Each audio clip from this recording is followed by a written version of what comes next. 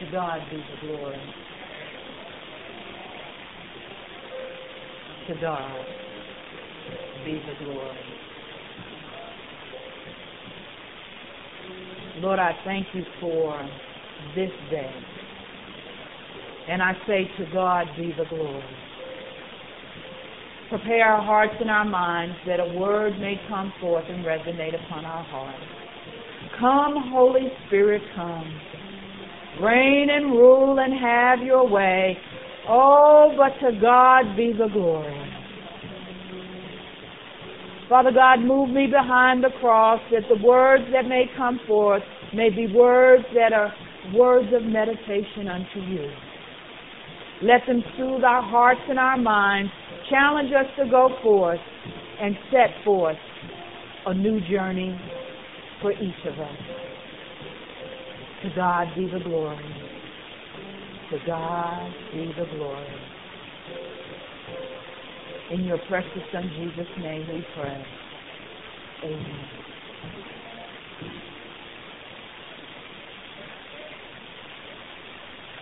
Is anything, I say, is anything too hard for God?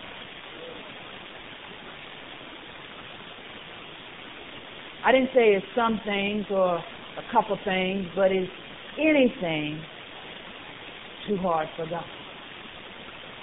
In the Genesis reading, Mary laughed. Not Mary, Sarah laughed, I should say. Sarah laughed because it says that she was, and her husband were a little up in age. Is anything too hard for God? Before I get into the sermon, I just want to share with you that age is relative. When we are 12, old is 25. When we get to be 25, 40 is old when we get to be 40. 80 is old when we get to 80. It's like, hey, God can do all things exceedingly and abundantly well. Age is a relative number from where we are. Maybe we don't walk as fast, we don't talk as fast, but fast is not always the best case scenario. Is anything too hard for God? Is that building to be built across the street too hard for God? Are children that are going to be delivered and into a new life in our school system, is the coming back economically of the West Side too hard for God? Sarah laughed. But she had to get honest at the fact that she laughed. She laughed at a promise that a son would come. But if we follow the story all the way through, is anything too hard for God? She did have a daughter. Hagar even had a baby because she didn't believe that God could make that promise come forth. Is anything too hard for God? Well, I stopped by here this morning to say the answer is no. But in order for us to fulfill the promises of God, we have to be willing to get on His path. I say to you this morning, I thank you for everyone that has served in worship today. I'm thankful for Mr. Bonnie stepping in and for the Agape Choir, for the ushers and all the people that are behind the scenes, from the drummers to the musicians and everyone. But I thank you for your prayers, because in order for us to walk where God says for us to walk and do what God says for us to do, we've got to be willing to answer the question for ourselves. Is anything too hard for God? Have you ever looked for a job? Simply opened up the want ad. Flipped from page to page. Circled the job that we said, oh, that's the one we ought to have, because it's got the right benefits. It's at the right location. It's got the time of day that I want to start working, because you see, I don't want to start working before this hour or that hour. It has all the particulars. And we call that number. And they simply say, thank you, but we just hired the right person. And then we flip over to another ad, and that's not the one we want. But every time we open the newspaper, that ad is still there. Like it's bugging us. And it's only about that big. And you say, well, I saw that ad 2 weeks ago. Or I saw that ad 6 months ago when I got mad with my supervisor and I thought I needed to look for a job. I saw that ad on Monster 7 months ago. They still looking for a sales manager. The warning. The want ads are simply a short name for the classified. And if God had listed a classified in the time of Abraham, it might have went something like this. I'm looking for a dedicated servant that will hear my cry, that will answer yes when I call, and won't doubt when I say, go forth and follow me through. Maybe you've never looked for a job, and maybe you've always been one of those people who say, I came here looking for a job and I'll leave here looking for a job. I'm an employed person all the time. Ain't no thing but a chicken wing. I know how to go to work. My mama worked. My daddy worked. My best cousin's cousin worked. We've been working since we were 16 and a half. Or maybe this is your first job. And you're a teenager and you got your first paycheck, and all of a sudden you say, who are these people taking my money? FICA, Social Security. And then your auntie and your uncle and your big mama, they collecting a Social Security check, or maybe they getting a pension check from the job that they work, and they laughing. They say, baby, you got a while to pay before you can reach the benefits from where I am. I had an occasion on Friday to meet with some people who had been out of high school longer than the number of years I've been on earth. They were proud people. They were curious people. They were exciting people. But they said, baby, live long enough. God is able to do exceedingly and abundantly well. You just live long enough, darling. One of them gave me that look like to say, child, I got shoes older than you. We done been through this many presidents, this kind of technology, but yet and still we have never gone without the hope and the love of Jesus. They went on to tell me about who got married first from their class, and who was a wily-eyed, and who would set the downtown port off on fire because they didn't do XYZ for the African Americans. I mean, these sisters and brothers were tight. I said, there's wisdom. There's the promise. There's what we all look and walk together for. But they shared something really important. Never quit.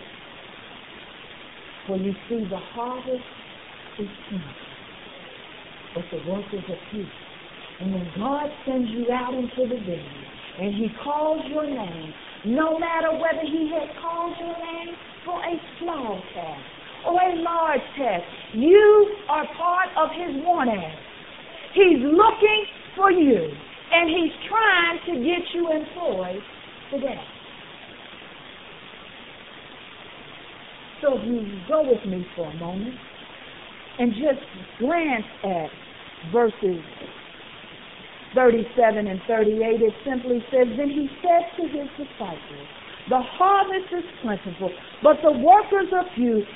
ask the Lord of the harvest, therefore, to send out workers into his harvest field. Who is the Lord of the harvest?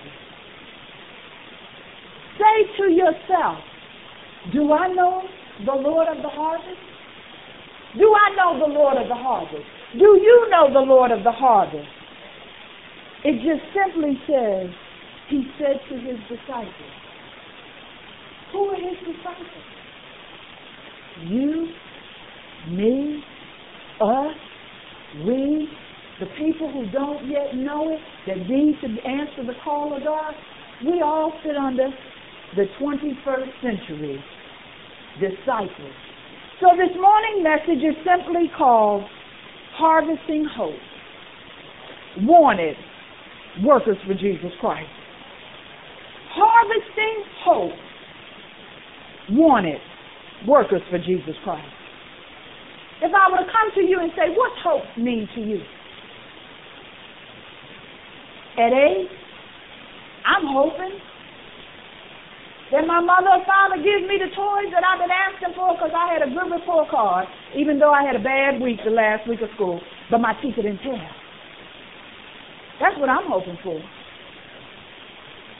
Maybe when I'm 18, I'm hoping to get into the college of my choice so I can become who God is calling me to be, or get the job that I'm looking for, or maybe just to move to my first apartment.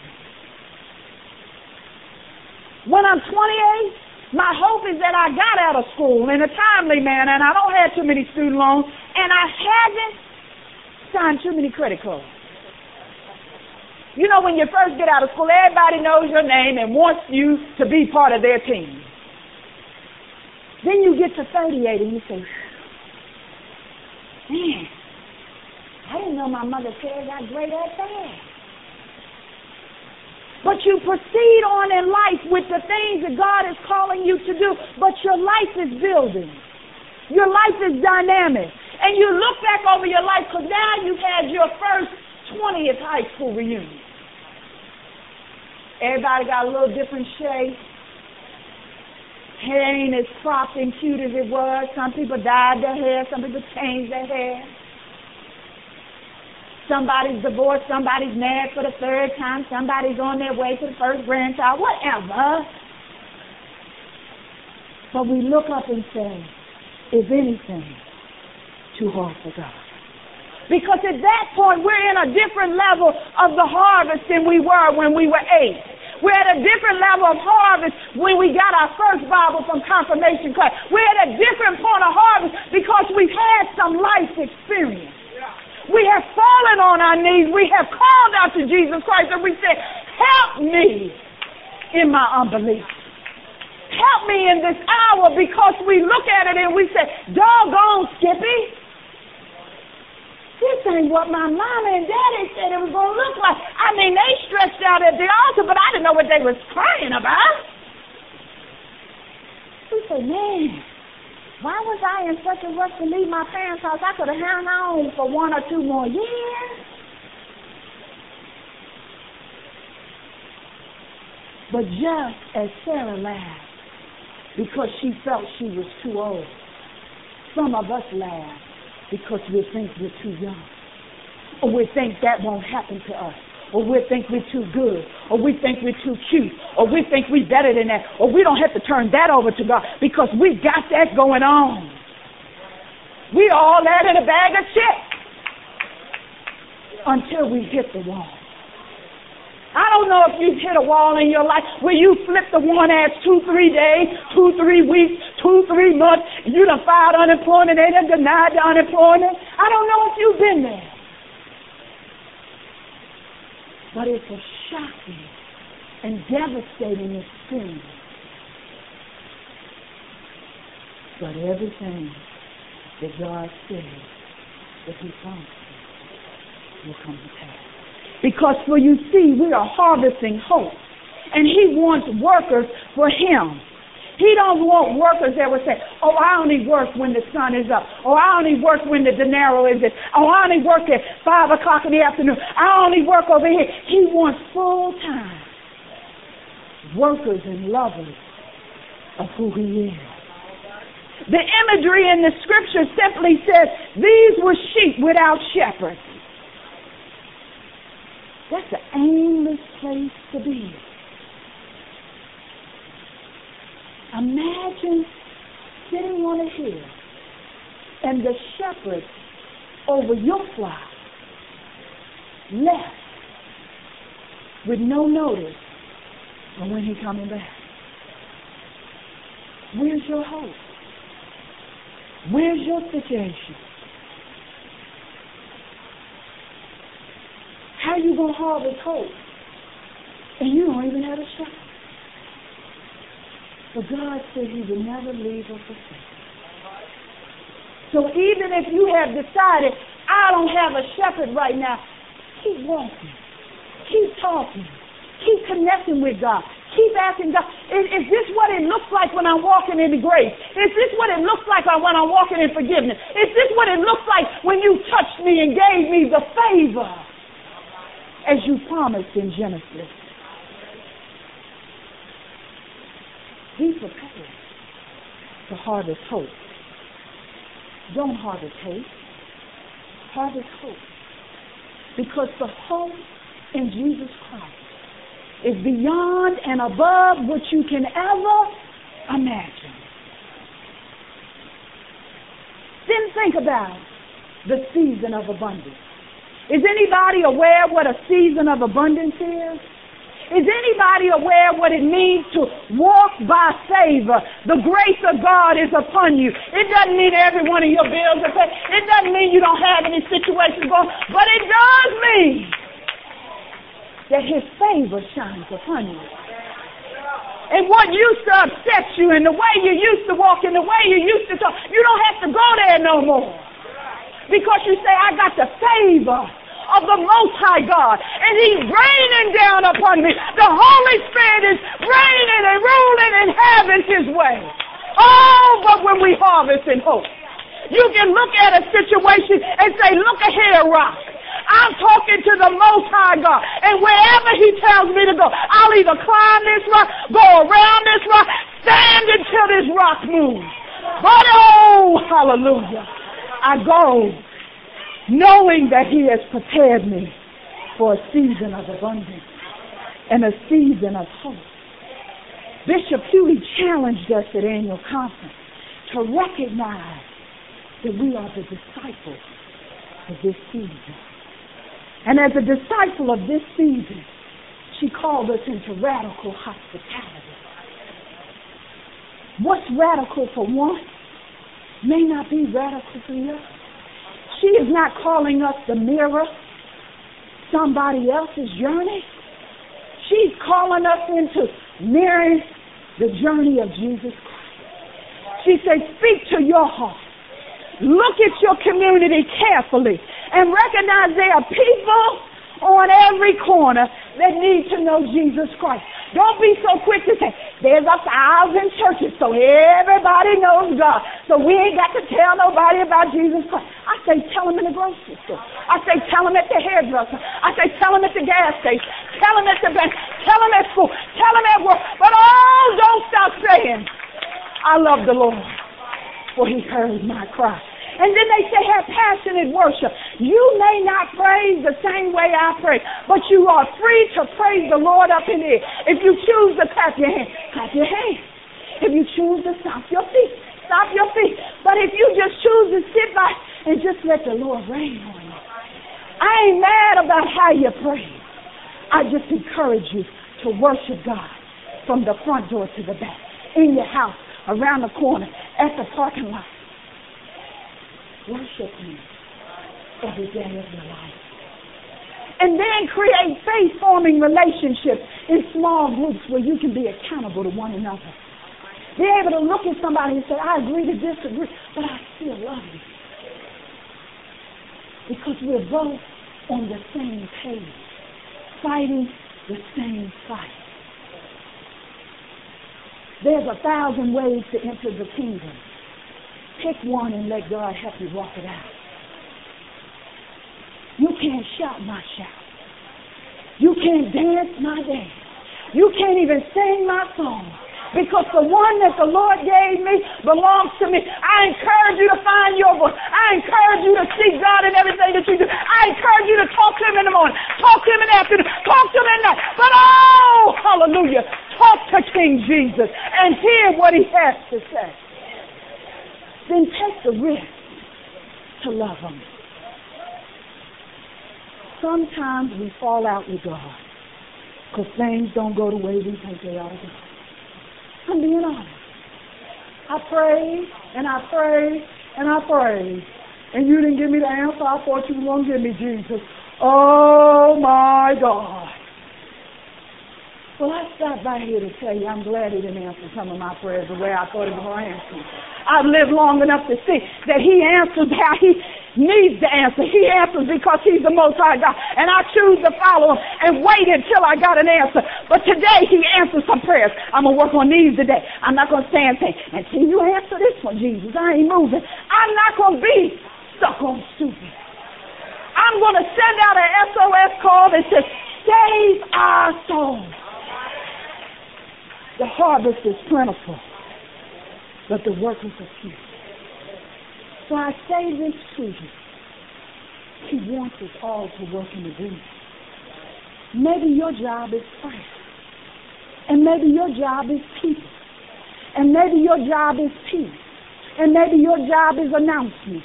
And maybe your job is Sunday school. And maybe your job is lay meeting. And maybe your job is singing. But find your job. Look at the gifts and graces that He's put in you that are special unto you. I can say this openly. I'm good at many things, but I'm best at what He's called me to do. Human service.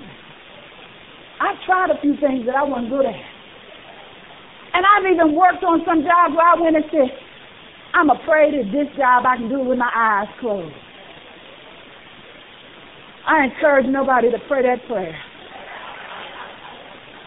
Because no sooner than I got on the job, I tapped my foot and said, doggone Skippy, this is the wrong job. Pray me right up out of here, God. I just got here, but I'm ready to go. Be careful what you pray for, because you just might get it. I share this with you. I got an email from a young man in Houston, and there's a job that's available in Houston, and he sent me this. He says, anybody you know looking for a job? And I had to laugh because there was a time in my life where I would have looked at it and said, okay, well, it pays per hour what I think I ought to get paid. It says it has great benefits. I'm going to check it out. And I'd even put my telemarketing voice on. Some of you may know that I was a telemarketer that may have called your house way back in when. And I have a voice that really makes it happen.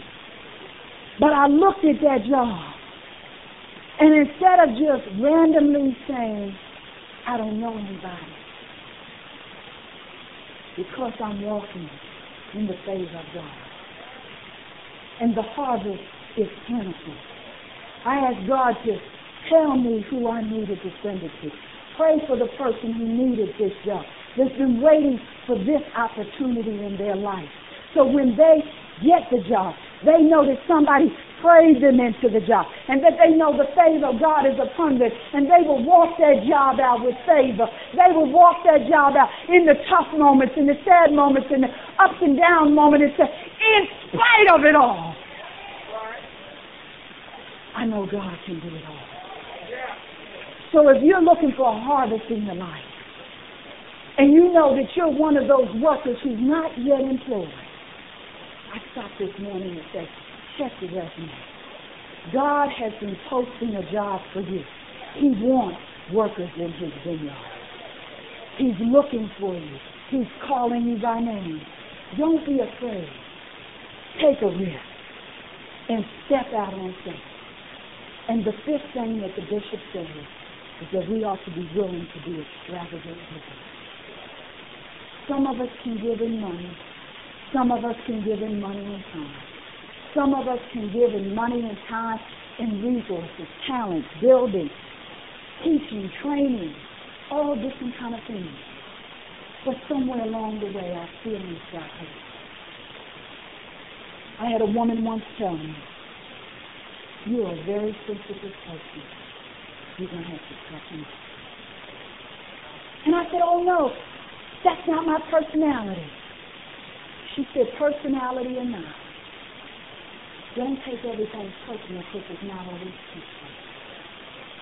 So I say to you, if you've been unemployed for a while, or you sat out from a while and just said, I don't have a ministry yet that I want to do, I ask you, let the Lord speak to your heart so that you may harvest hope in your house, in your community, in your church, in your civic group, in the grocery store, here in your Sunday school class, with your siblings, on the road, for police officers, for the difference from left to right, from this day forth. Will you harvest hope in the name of Jesus Christ?